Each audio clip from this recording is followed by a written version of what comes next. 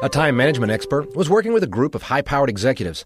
He put a 1-gallon mason jar on a table and then placed a dozen fist-sized rocks into the jar one at a time.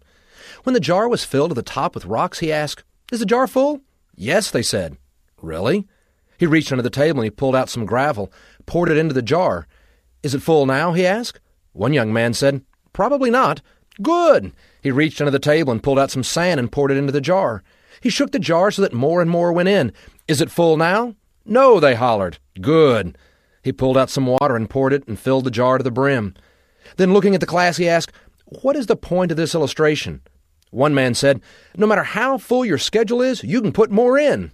"No," said the speaker. "The truth is, if you don't put the big rocks in first, you'll never fit them in." So what are the big rocks in your life? What are your priorities? Budget time for them, or there will be no room. That's something to think about. I'm Bob Long with St. Luke's Methodist Church.